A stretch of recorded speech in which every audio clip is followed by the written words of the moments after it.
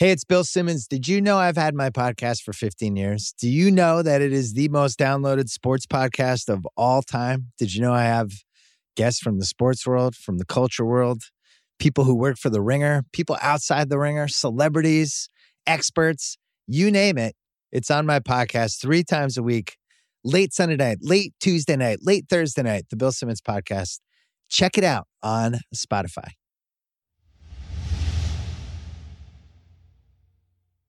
No. It's premature. But it is Europa League this week. It is. Listen.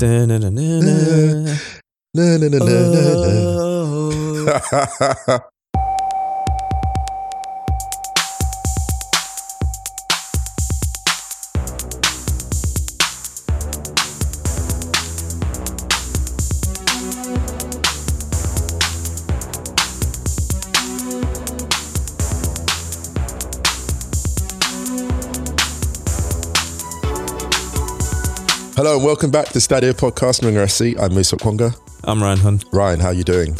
Same as it ever was, Musa. How are you? Very well indeed. Yeah. All we can do is the best we can do. Exactly. Or something. A good weekend? It was a mixed weekend, but the good stuff was amazing. And the best thing I did, okay, so I went to see an amateur football game. I saw this. Yeah, so was it SFC? Yeah. So my team, we were part of the same club. So my team couldn't play, the team I'm now retired from, because loads of COVID cases, the opposition. So we went to watch one of the other clubs that play for our club, one of the other teams play for our club. And this game was amazing. The flare, I've never seen this. The opposition team released a green flare prior to the game. And it looked amazing. I got a great photo of it. And then they were like, so the final score was 4-2 to SFC, to our team. 3 red cards, one of which, red card gets given down by the touchline. And then there's a huge, it all kicks off. Classic thing. And the 2 ones in the middle don't really want a physical altercation, but it's almost like we've started it, we should finish. So it all kicks off on touchline. Ref brings out the red, and then opposition team, our team, beg for it to be rescinded. So it gets rescinded and he stays on. And then 2 of his teammates then get sent off in the next 5 minutes. So they finish up with 9 men. The game was incredible. Wow.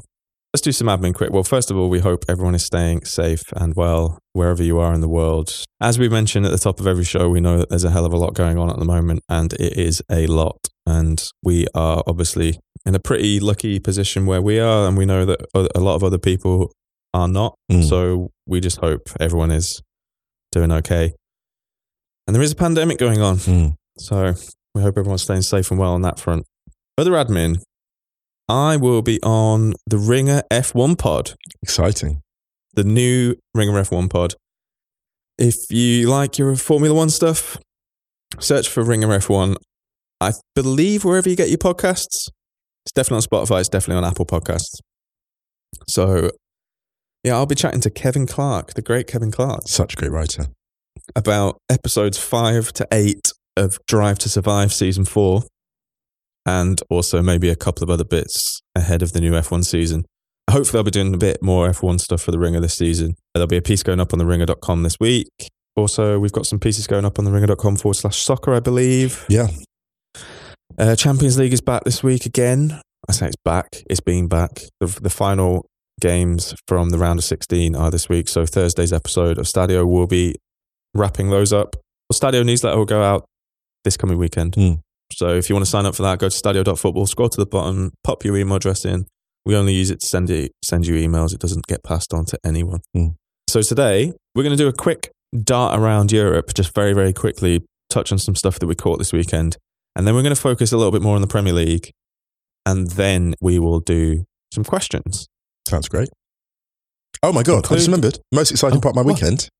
Go on. I got my lino put in the kitchen. Wow. Okay. I mean, that is. Oh my God! I can't describe. That's someone. We don't have a producer, a separate producer, but there is a producer behind the camera, being like, "Cut to the break. Cut to the break." Cut to the break. I cannot describe the excitement. Sorry.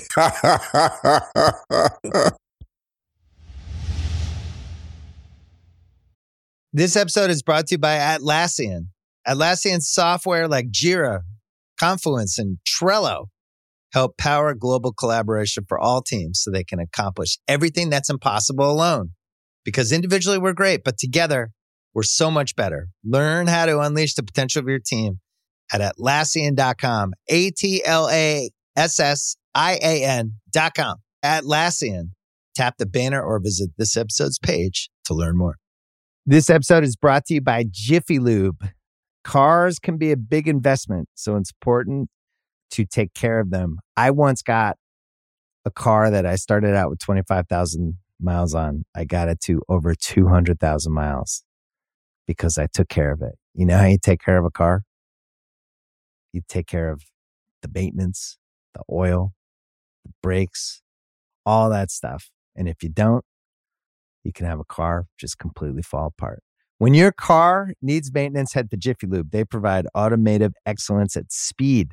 Get your oil change, brakes checked, tons of other multi-care services. It's all done by expertly trained technicians who actually care about taking care of you and your car. Jiffy Lube, car more. To find coupons and start an instant online estimate, visit jiffylube.com.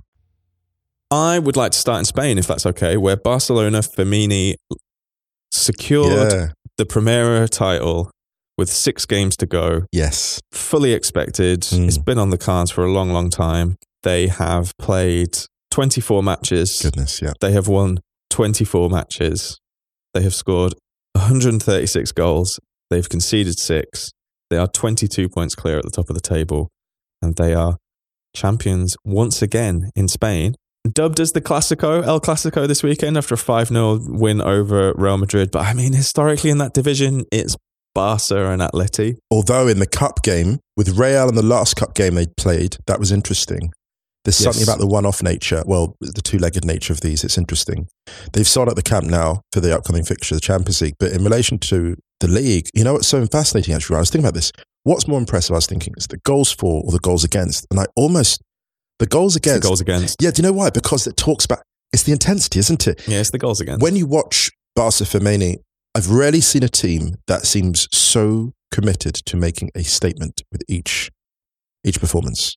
Yep. Like a demonstration, like as in, we're not just going to defeat you, we're sending a message to all other teams that are going to try this. So you can sit deep and we'll break that down. You can come at us, we'll get in behind. We'll beat you on the front foot, on the back foot, any time, anyhow. And it's Any foot. Pick your foot. And even, I love about them as well. I love the kind of, when they have big injuries, other players step in and do a variety of things. Like, Freddy Rolfo is a good example of that. You can play a variety of positions, fills in, can play up front, can play centrally, can play wide, can play, further back. It's just everyone. And look at Putellas is a good example, someone who can play an advanced position, but we saw her at the Emirates just playing as a 6 and just running it. Like it's... Yeah. Complete midfielder. It's amazing to see, yeah. Yeah, and I also think Jonathan Giraldes deserves a hell of a lot of credit because coming in to manage a side that's completed the treble for the first time in their existence is such a difficult job. I mean, a lot of people will say, is it really that difficult? You take over one of the most dominant sides, if not the most dominant side in Europe currently. However, I do think that it gives you such a tiny margin for error, and the fact that I think they've got better this year. Yes, he's improved. Thank you. Everyone's coming for you. That's a very, very difficult type of management. I know we talk about this a lot in the men's game where, people throw out just nonsense like, oh, but would Pep keep Watford up and all of this kind of stuff? And it's like, well, Pep doesn't need to really prove that to anyone because the type of management that it takes to dominate at the top of a division or a competition is extremely different to the type of management that you need to keep a side in the league. Yeah. It's a different kind of management, and I think that I don't think they're any less valid. I just think they're different. Also, the answer is yes, actually. The answer is yes, just in case. Fucking there he is. The answer is yes. Just yes. All right, does. there yes, you go. Yes, I'm trying to be kind and make a point about all. I literally just did hashtag all managers matter. No, they absolutely do. They absolutely do. And also, Pep keeps Watford up. He does. Yeah, he does. He does. I mean, to be honest, Roy Hodgson is doing a really good job at, I think, trying to keep them up. They've been really good the past few games. Apart from that Wolves game, they were good against Arsenal, and they were good on the weekend. Can I just say this one thing about Southampton? I've never seen a team so determined to concede a goal as Southampton. I love you, Southampton, but that opening goal.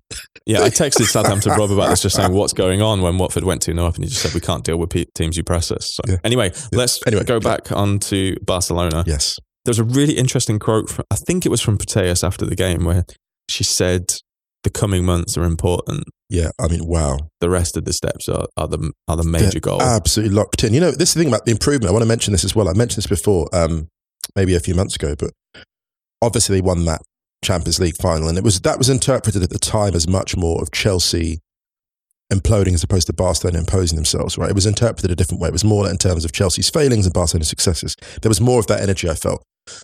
They had that game, I think it was it Arsenal went over there, and Arsenal were like on a really good bit of form and went over to Barcelona. And the first half of football, I think it was like 30 odd attempts that Barcelona had. That is the best. That's maybe, well, that's the best half of football I've perhaps seen this season, I would say. The best half of football. And one of the best halves of football I've seen in a very long time. Just the way that they like, almost like this determination to prove like this wasn't a fluke. Like, you look at Oshoala, who's like their top scorer, I think. The clinical nature of her finishing, and we said this before, if you compare to like just the Champions League final stages like 2 years ago, where you weren't sure about how clinical she was, and now, and you look at someone like Bonmati, like, again, just a disrespected player in terms of not ending up in the best player lists that often, but just absolutely essential. And the thing about this Barcelona team that scares me, actually, is that they're disrespected, right? They are. Like, you know, all those big lists come out and they're like not in it. And they have these comments. It's normally someone like Graham Hansen who's like, we know what this is.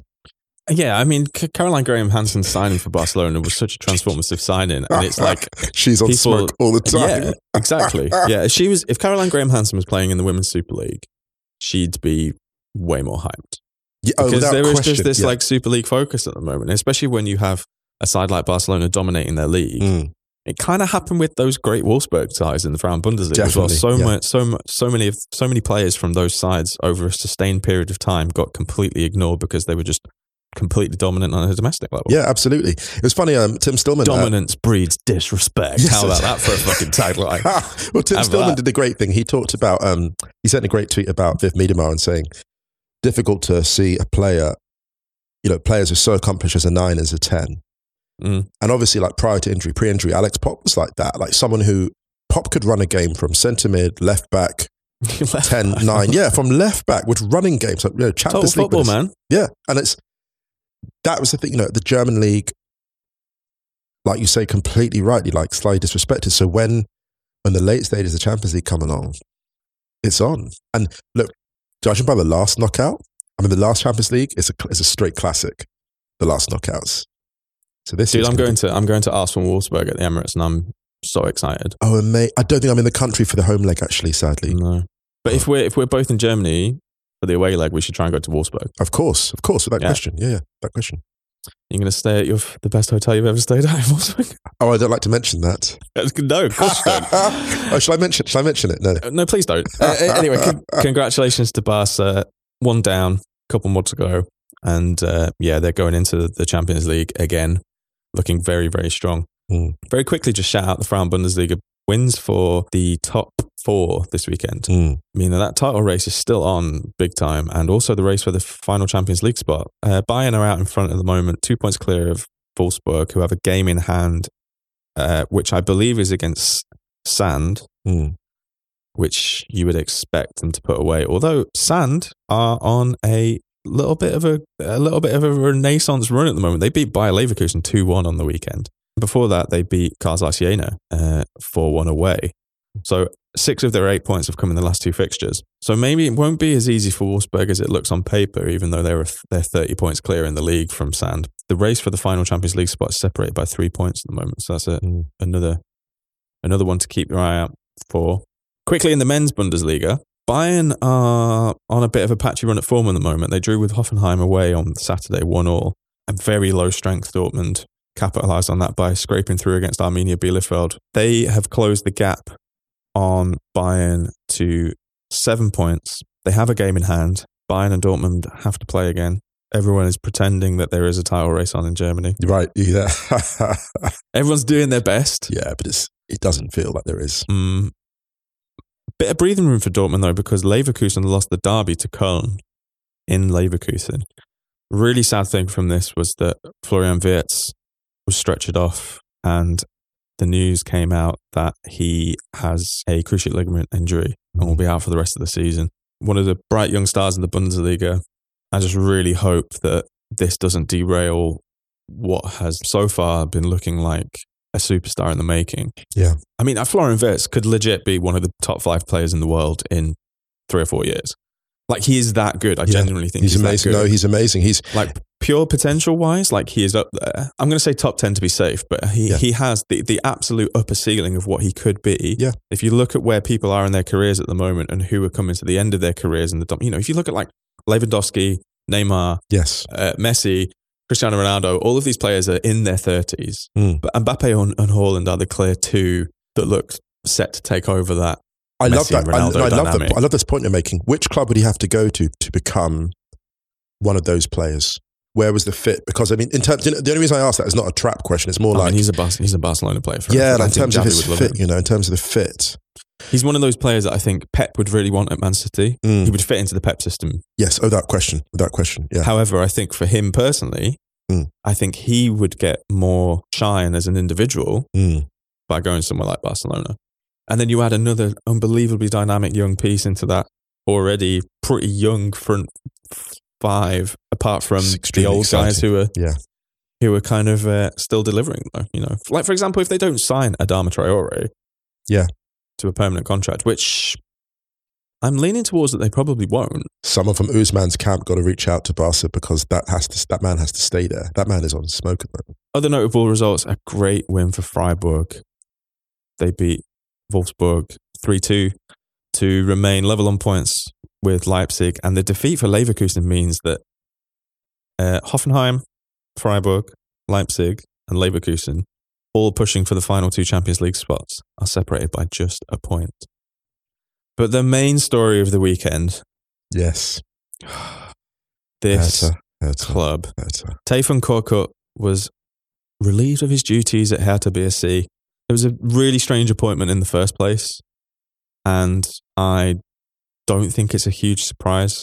They have replaced him with Felix Magath, which also shows to just how little joined up thinking there has been at Hertha since Lars Windhorst has been investing in the club. They've spent a hell of a lot of money. They had at one point the most expensive bench in the Bundesliga, and they've gone backwards. I think if they're not careful, they will drop out of this league. And we've seen how difficult it can be for clubs to get back into the Bundesliga from that Zweite Bundesliga, which is a really, really good league. That is not a team that looks like it's going to return quickly, Hertha. We'll put it this way. When HSV went down, I think HSV, despite being in a mess when they went down, they were in a better position to bounce back up than Hertha are, I think. Oh, yeah, definitely. Felix Magath, I don't think, has managed a club in 5 years. And, I mean, unless he's just going to get him running up and down those steps at the Olympiastadion for the rest of the... It was like, did you see a complete side point? But shouts to... I like it for the optics, but anyway. Shouts to the legend, Greg Popovich, who became the all-time... Most wins. Winningest, they call it winningest. The winningest coach in NBA history. And afterwards, DeJounte Murray gave him like a basketball and was just like, did a speech in the dressing room. And then they all just showered him with water, completely drenched Pop. I posted the thing on Instagram, the reel from it. And Pop was just like, all right, tomorrow in practice, instead of a shoot around, we're running suicide. It actually got me, it made me really emotional seeing that video. It's beautiful. Pop's just, I mean, we're huge Pop fans here. Yeah, he's been an incredible journey. I don't think for morale, hiring Felix Magath to try and keep you in the league at the moment is maybe the best shout. However, Hertha just need to stay in the division. We'll see. That's the Bundesliga. There's a title race in Serie A, Musa. There absolutely is. Look, I mean, for me, the headline result, there's 2 headline results. Milan over Empoli, a great goal from Pierre Kalulu, who is, look, those who don't watch Milan regularly, Kalulu is someone who really has forced his way into contention and is just an excellent centre-back, really enterprising, great finish. Early goal, the winner there for Milan against Empoli. Inter. Could have been worse for Inter, man. Could and should have been worse. A very, very, very late equaliser for them at the weekend. And I suppose the big story for me, though, the big performance for me is Victor Osimhen scoring twice away at Verona as Napoli win 2-1. And Osimhen's an interesting one because he was out with injury and you really saw the absence. Yeah. And I think I mentioned before how I think Napoli are kind of caught between two stools where they've got the kind of older guard who've been really great productively as playmakers, but they almost need to make that transition quick. And Osimhen's so much the future of the forward line, but his presence was outstanding the other day. He's great, man. Yeah, he's a great player. Great player. We have also some Stadio's honorary president, Sedentary Gary. Lifelong honorary president. Lifelong president. He asked if it was still too late for Juventus to seriously challenge for the title. Absolutely not, Gary. Absolutely not too late. Just the way the league is shaping up. And the way that those teams, they're really, really tough to break down. The teams like low down the order. So yeah, like Verona, winning a game at Verona is a big deal for Napoli, especially the form they've been on recently. I mean, massively. Yeah. We were so close to being treated to another spitting cobra moment, but Pellegrini salvaged a point for Roma in stoppage time at the end of the game against Udinese. In France, multiple PSG players were booed by their home fans after a statement that was released heavily criticising the club. And to be honest, I think PSG fans, we've mentioned this a few times before about how critical they are of club operations despite all of the success, and I think they deserve quite a lot of credit for that. Yes, absolutely, yeah. Mbappe and Hakimi, I think, from what I saw of it, seem to be the only two who escaped it. But 3-0 win over Bordeaux. The game itself wasn't great at all, but it's not a happy camp at the moment. There's a lot of drama going on. The booing of Neymar and Messi, I mean, felt like Messi got a hell of a lot, but the most was Neymar, without question. Neymar got the absolute bulk of it. Yes. The statement referring to, I think you pointed out in the statement, it referred to you're seen more at Fashion Week than you are with the representatives of the club that you play for. You know, it's difficult to imagine Neymar doing much outreach to the PSG supporters group, to be fair. It's a plaything at executive level, but it's not a plaything for the fans. No, exactly. The fans don't give a fuck about Jordan streetwear. They have one of the most iconic shirt designs in world football that has been abandoned for marketing purposes. They acknowledge this in the statement as well. Ironically enough, because aesthetics shouldn't be that important. Ironically enough, when you shatter the look of a club to make a break with the past, all kinds of terrible unintended consequences come out of that. Imagine if Sampdoria came out in a plain blue shirt. Right. There would be uproar. No, if Fiorentina started playing in yellow. Well, yeah. Because it's so, when you are making that, it's almost an act of contempt. When you're shattering that connection, it's almost an act of contempt. The thing about PSG was really interesting. Something I've never seen before. The goal by Neymar, we talk about angry goals on Stadio.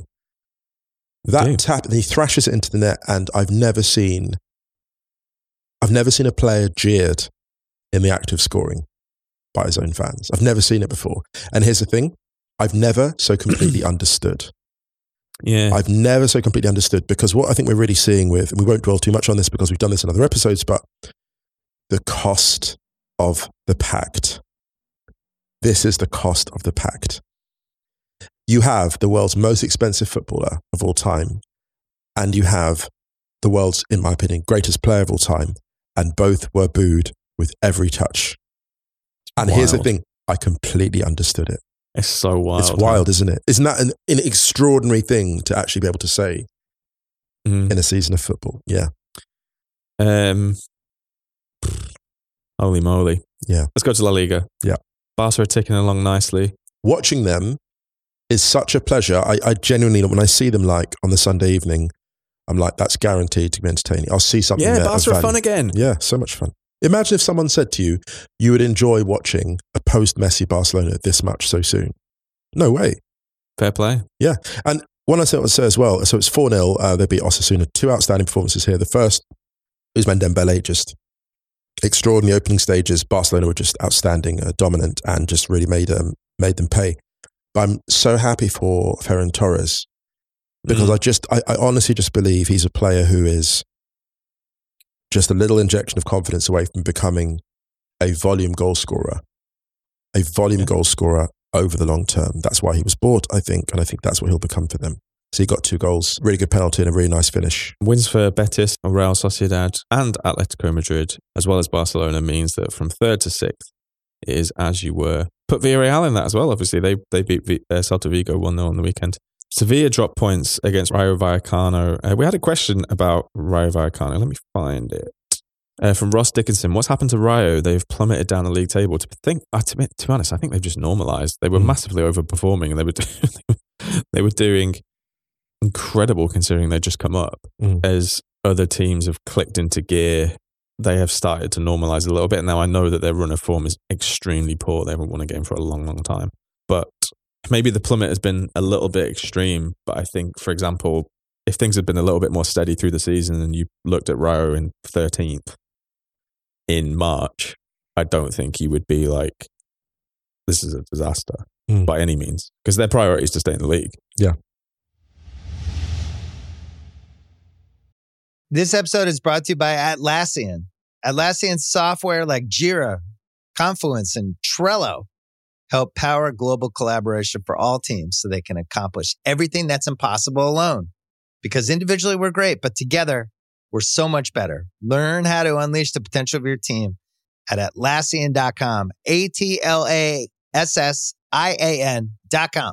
Atlassian. Tap the banner or visit this episode's page to learn more. This episode is brought to you by Jiffy Lube. Cars can be a big investment, so it's important to take care of them. I once got a car that I started out with 25,000 miles on. I got it to over 200,000 miles because I took care of it. You know how you take care of a car? You take care of the maintenance, the oil, the brakes, all that stuff. And if you don't, you can have a car just completely fall apart. When your car needs maintenance, head to Jiffy Lube. They provide automotive excellence at speed. Get your oil change, brakes checked, tons of other multi-care services. It's all done by expertly trained technicians who actually care about taking care of you and your car. Jiffy Lube, car more. To find coupons and start an instant online estimate, visit jiffylube.com. This episode is brought to you by Hotels.com. I was traveling internationally last year. I was in Mallorca. I didn't know the island well. I said, let me head to the north, head towards the water. Let me go on Hotels.com and see what they have available. Something preferably on the beach, maybe even a gym. Not only did I get those things, there was a kids session with exercise, gymnastics in the water, pony rides, a train. It had everything, and I didn't even want any of those things. But at least I knew they were there, just in case I changed my mind. And now finding the perfect hotel has never been easier thanks to the Hotels.com app. Whether you're looking for a family-friendly, right, all-inclusive or a relaxing spa weekend, you can find exactly what you need and compare hotel prices, ratings, and amenities side by side. So start planning your next getaway and find your perfect somewhere in the Hotels.com app. Should we go to the Premier League? Let's do it. Okay, some notable results. Liverpool beating Brighton 2-0 at Brighton. A goal from Luis Diaz. He got absolutely clattered in it by Sanchez. Let's have a quick question from Graham Coughlin, who said, can we talk a little bit about Luis Diaz? He's settled into life at Liverpool like he's been there for years. Given Klopp's propensity to slowly work players into his squad, I, for one, have been very impressed. We have too. When he signed, we said, can you think of a more Liverpool player to sign in January than Luis Diaz? It's a superb signing, and I'm really happy for him and for the fit that he's managed at Liverpool. It's really exciting for them. A more Liverpool player. I mean, I couldn't think of one. He was so tailor-made just to be put into that squad. Absolutely. I would say maybe he's a little bit more dribbly. I would say Dennis Zakaria is the only other one I would say who was in a similar vein, who would go into the Liverpool team and give you slightly different options. So yeah, I would say Dennis Zakaria would be the only other one that I could put in there. The way he's playing now at Juventus, for example, would just go in and I think would instantly be a fan favourite, galvanise it. And also he'd be playing in a 3, which I think would give the extra cover so he could just indulge more of the attacking side of his game. But yeah, Luis Diaz has been superb. Do you think Sanchez should have been booked or sent off for the tackle? I'm torn actually. This weekend there were a lot of... There was a lot of naughtiness going on. There was.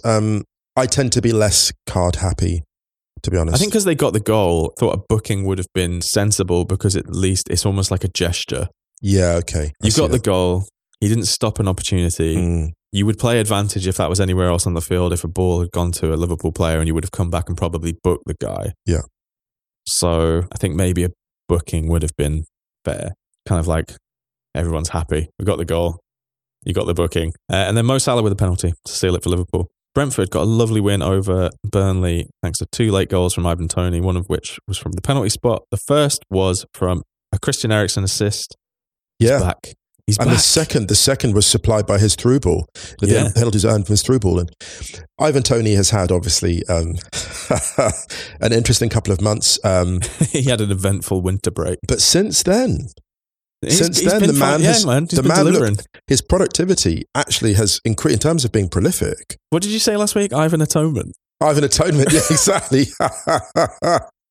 Ivan Atonement, he's doing it. Like 2 vital goals again. Brentford are 8 points clear of that relegation zone. I think they'll be fine now. I think they'll be fine. You know, I love that they added Eriksen. I love the idea of adding an attacking player. It's counterintuitive, actually, isn't it? It's counterintuitive to add an attacking player when you're plummeting. I love that. This is why Pep keeps Watford up. Do you know why? Because when you're playing in a relegation scrap, right, the one thing you need to do is play with bravery. We've seen it time, and it's so counterintuitive. It's so difficult because it's so easy to just sit and like go on the counter. But actually, if you open up and go for it, because it's a volume of goal scoring, it's productivity that gets you over the line in the end. Yeah. Chelsea beat Newcastle 1-0. A lovely goal from Kai Havertz late on. The touch was incredible, but I think Newcastle can be extremely disappointed. They should have had a penalty, I think. Yeah. Havertz was great all game. Should he have been on the pitch? Yes, I think so. He gave Dan Burn a big old whack, though.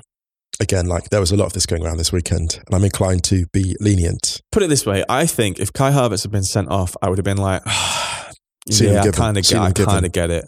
Just to clarify, he's definitely not done that intentionally at all. But I don't think intent really matters in this scenario. You've kind of had a running jump on someone, led with your arm, and caught the guy clean with your elbow. Yeah. Do you know what it is? I can understand both perspectives. If a straight red was given for this, I get it. Because also... is Musa Okwonga going into... Ryan Hunmode?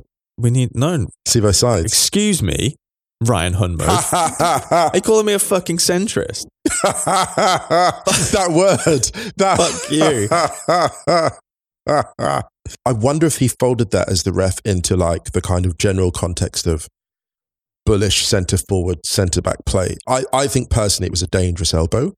It was, yeah. But in the context of the game, sometimes you wonder, when you see like these big decisions, the flashpoint decisions not given, you wonder if there's so much noise surrounding the game, the ref has made a decision to actually calm things down.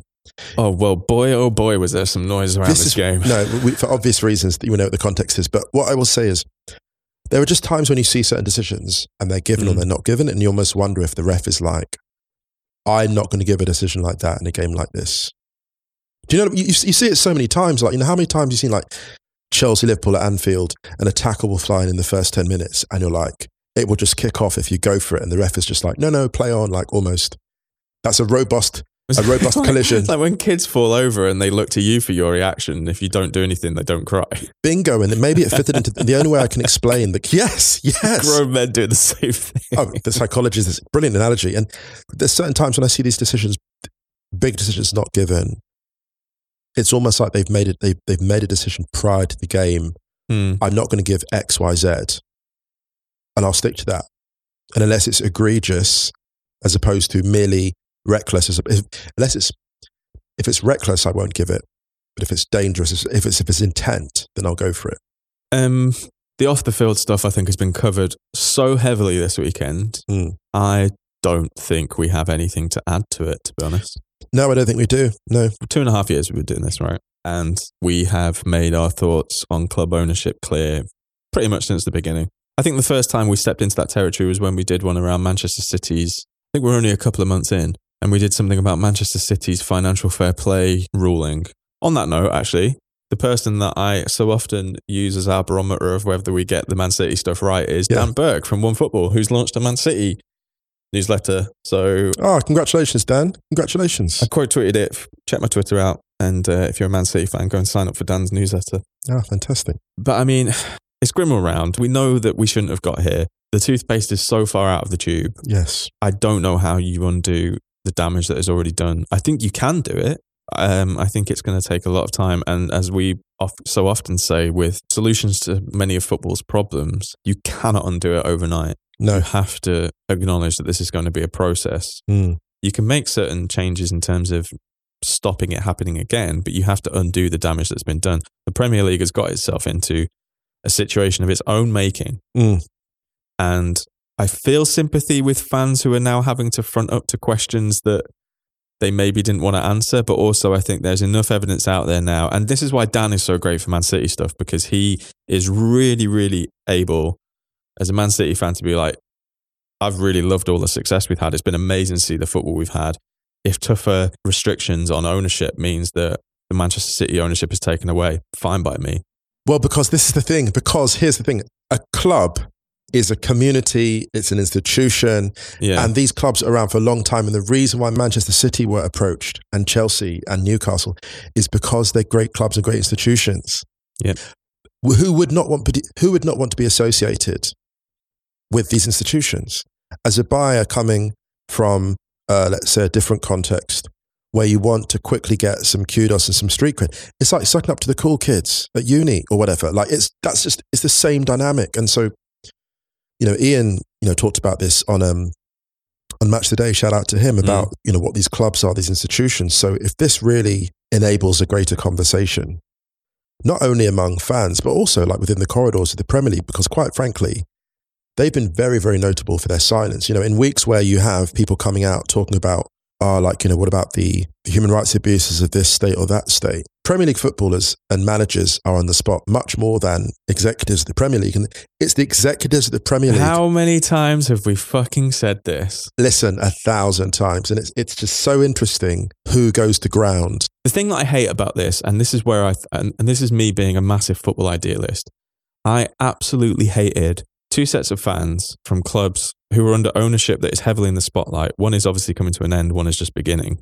They're different ownership and they deserve critiquing in different ways because they are not the same. It's this kind of like one-upmanship, we're richer than you, you're done, it's our time now. Saudi flags being shown in the away end. And it's like, actually, this isn't a time for one-upmanship because it's bigger than you.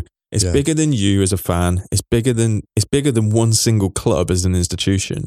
It's change that is needed that will affect all clubs for the better in the long term if it is handled right. Now, I understand that there are many layers to that need to, or many checkpoints that need to be passed for it to work. But the great thing about the Super League fiasco was that all fans were united on it.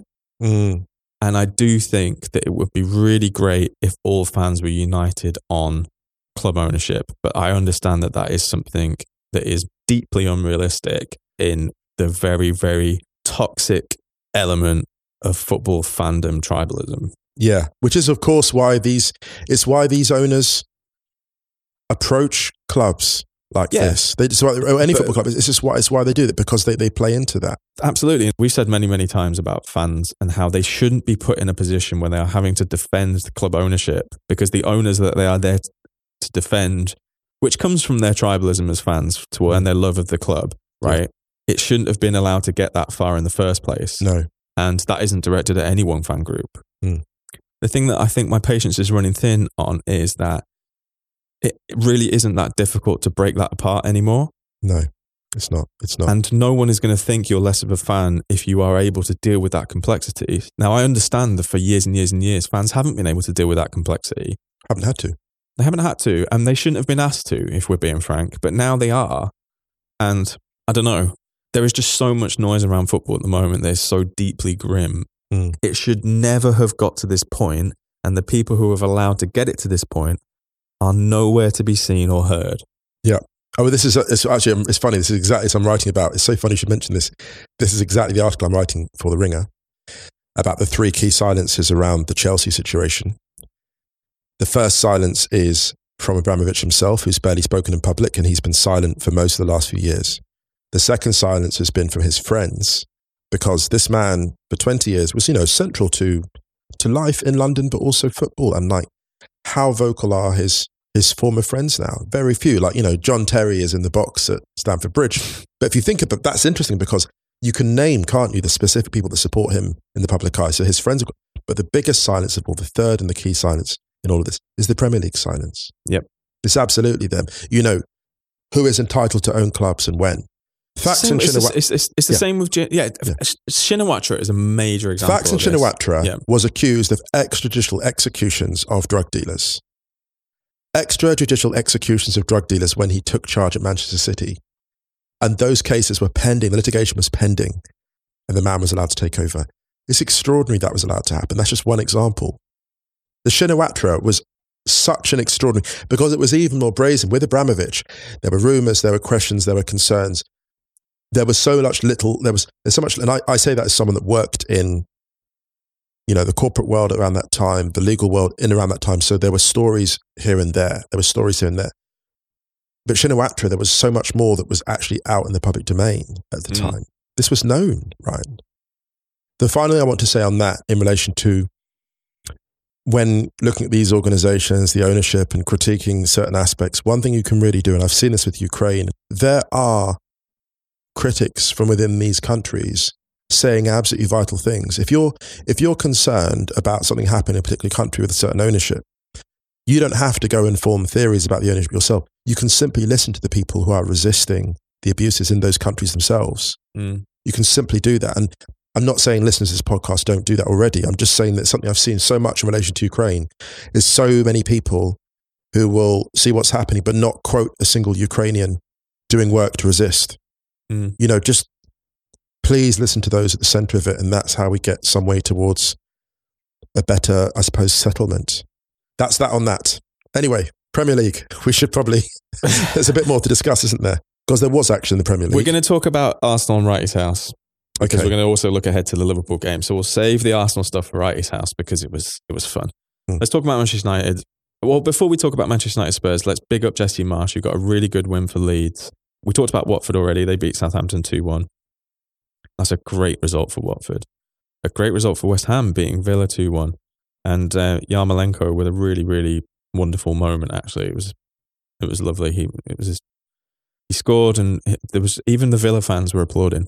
There you go. Football unity. He's been bold, Yarmolenko, in recent days as well, coming out with a video saying, look, I know a lot of you that play for the Russian national team. Why aren't you speaking? Like really, really, you know, powerful. And again, a position that it's brutal to be in, but he's handling it with so much grace and class. And it's not easy. It's not easy at all.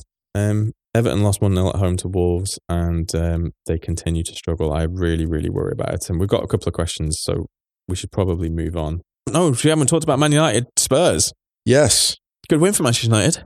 Excellent win. Manchester United 3, Tottenham Hotspur 2. A Cristiano Ronaldo. Was it a perfect hat-trick? It wasn't, because he scored 2 with his right foot and one with his. My bad, yeah. I can't remember if it... But it was very much a kind of throwback hat-trick. It was the kind of hat-trick he used to score against teams like Atleti, where he wouldn't have actually that much of the ball, just absolutely clinical. And, you know, in this game, they surrounded him with a good amount of speed. You had Pogba as the 10, although Pogba's game was abject. Voluntary ball Pogba, though. Someone made a good point, though. Is it Nick Wigmore on Twitter? He said, look, Pogba, everyone complains about his haircut. He goes bald and then drops a 2 out of 10. You know, like he had a bad game. You know, he was not his best. I expected him to be like kung fu kicking people when he came out bald. I was just like... Yeah, he went all in. So Sancho and Rashford either side of Pogba, and then Ronaldo up top. And that is a configuration that worked for him. I think he had 5 attempts on target and scored 3.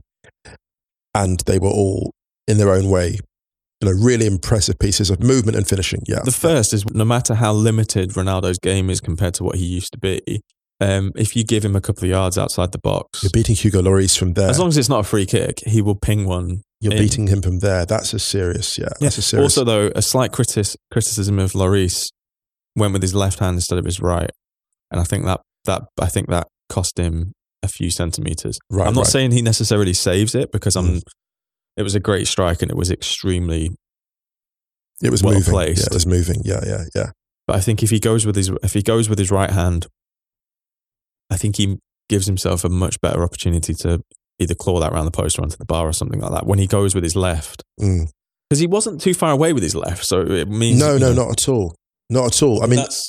I'm doing the demonstration for Musa right now. Exactly. Yeah, so it was not a great piece of goalkeeping, I suppose. But Ronaldo now with 12 Premier League goals, I think. Other bright spots in this, very strong performance from Fred. And you see Fred in games like this and you think, see, that's the player that Pep was desperate to get.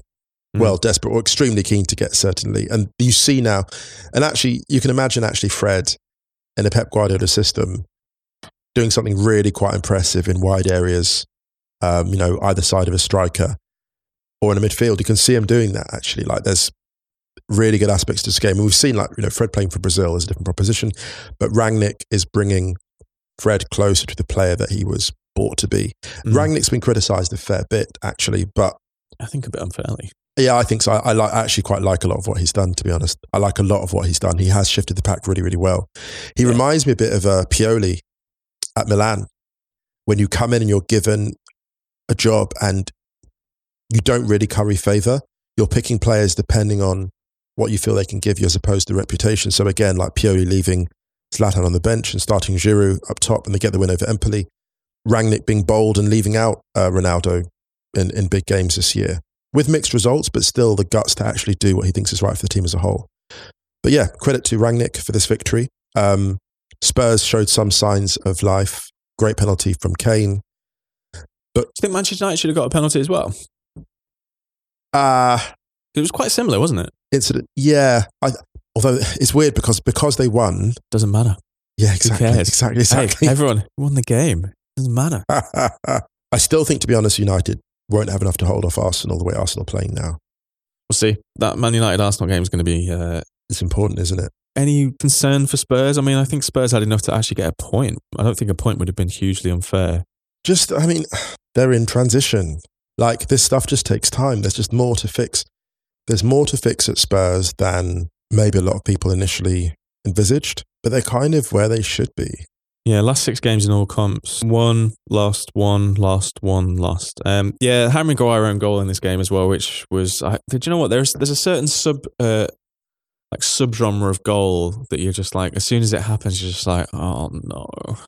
But again, much like Manchester United's penalty shout, it didn't matter. I mean, to be honest though, players score own goals like that all the time. Michael Keane had one for Everton last week. Those own goals happen all the time from centre-backs. It's nothing to do with... he probably could have been... They could have probably dealt with it a little bit better. Like in the derby, there were some moments in the box where they were just a bit hectic. Yeah.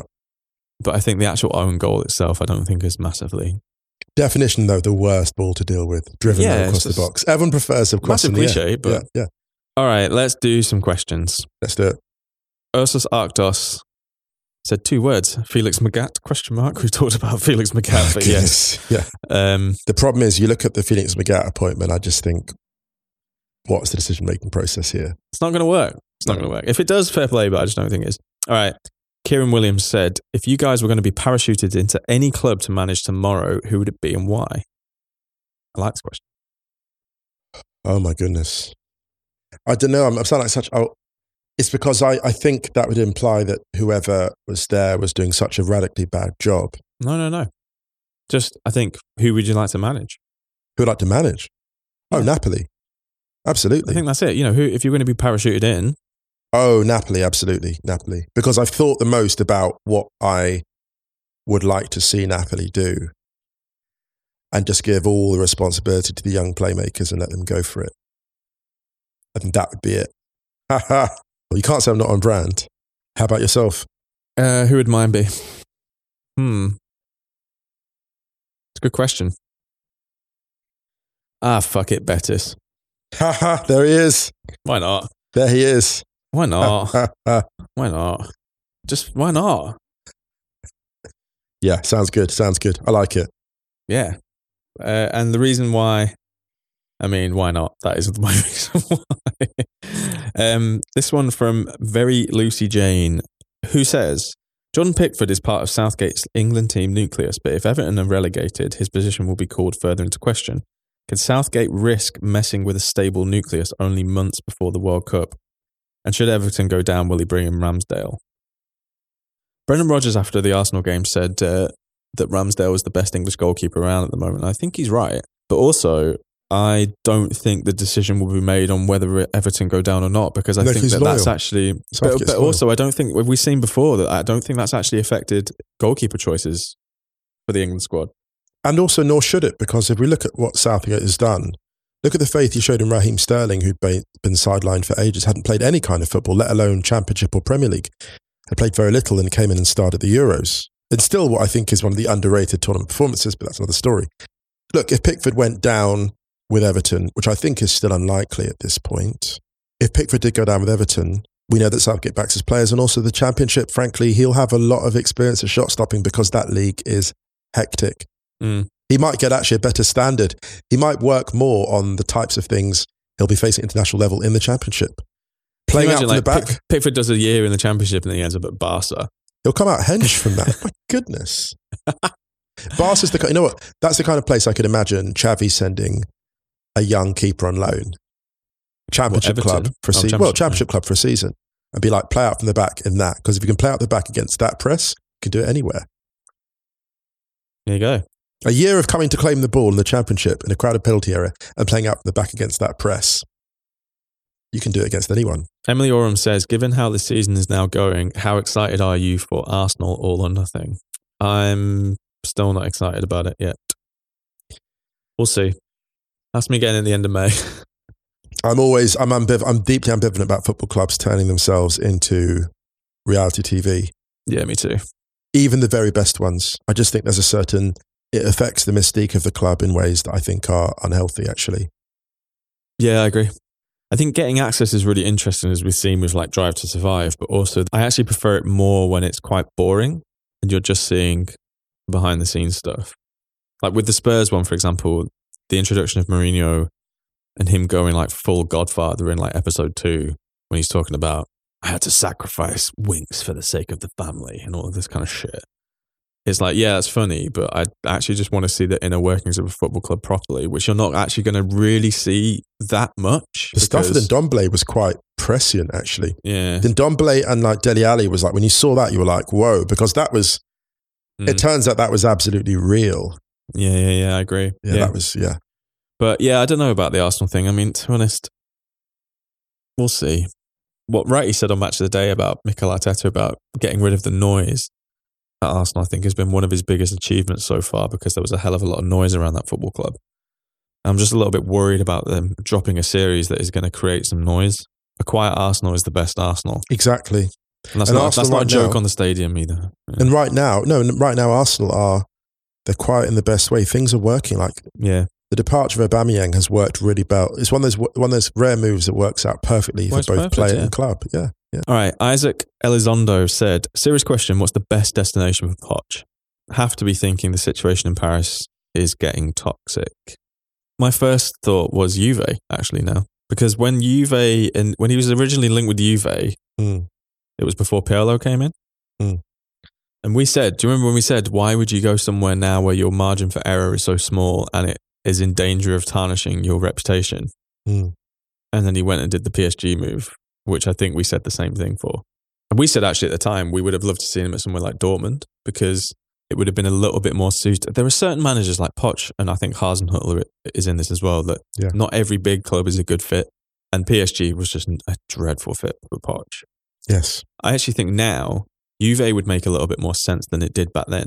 Also the type of player, the profile of player they have works for Poch really well. Yeah. The competitive nature of the league works well for Poch because it'll keep it interesting for him on a coaching level. And the intensity, you get the intensity of Ligue 1, but then you have, like I would say, a higher technical level. I think it would be a really exciting move. And it would kind of take him off the kind of like the Premier League radar and all the rest of it. I just think it's a better look for him. Juve, I like that.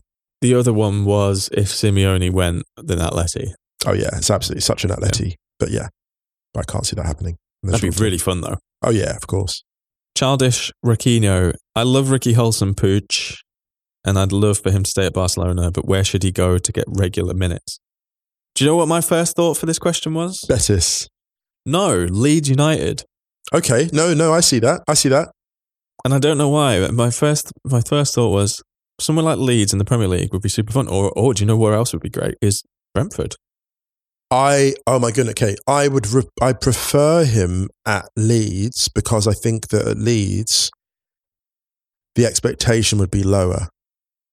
So he could come in. Yeah, it would, because what have they got? They've got at Leeds, they've got playmakers, they've got people that can progress the ball. They've got people who can combine very well. They've got pace. They've got people who can all do a little bit of what Ricky Puig does already. And they've got that tradition of, like, you know, players go from Spain to Leeds and do really, really well. So you've got like a sort of, it'll be a home from home. There's community there, and it's a family club. It's a community club. If he went to Brentford from Barcelona, he'd be immediately looked to as rightly so, as a kind of saviour, given the pedigree. Like, oh, you've trained with Pedri and Gavi, and like you're the next in line. That pressure is maybe too much for Puig to develop. Whereas at Leeds, he could kind of go in under the radar. Yeah, does that make sense? So he could just ease his way into the squad, and then just like slowly start balling out over the course of a few months.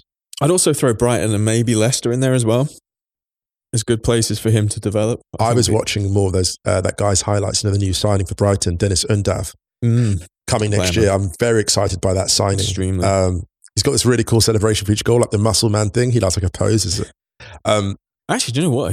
Villa would be a decent shout. Oh yeah, it's great. Villa's great. They love their playmakers. Hey, shout out to Ramsey at Villa, who's putting in some serious performances. Yeah, I mean, it's just whether he'd actually play. I think someone like Leeds, he'd get minutes, and the style of play that Bielsa's left behind, but also Marsh is developing on quite nicely. I think Leeds is a great shout. I like that.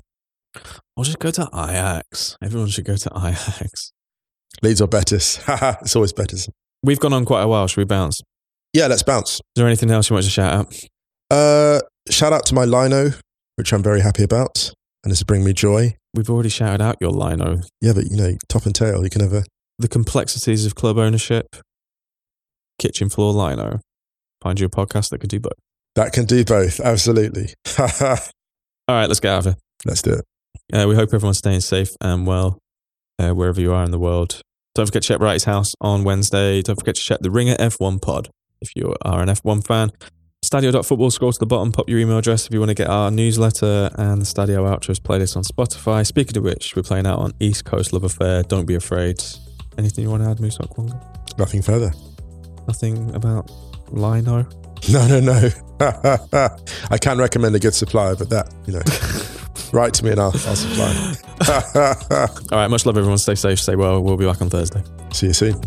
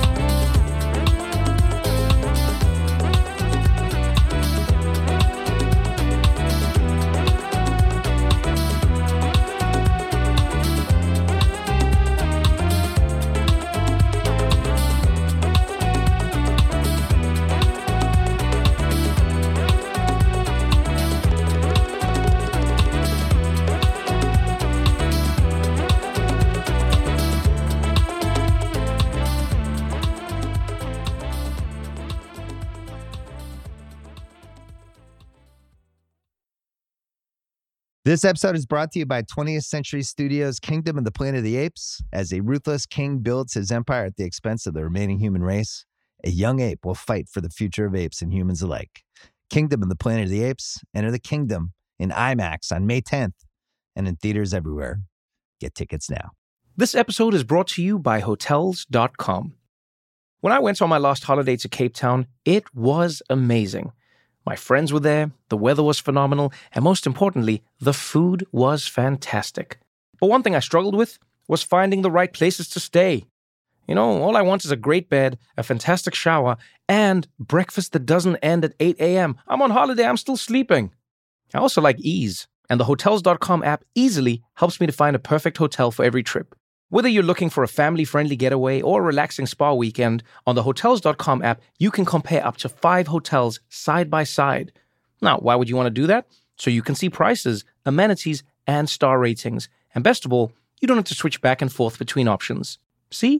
Ease. So, start planning your next getaway and find your perfect somewhere in the Hotels.com app today.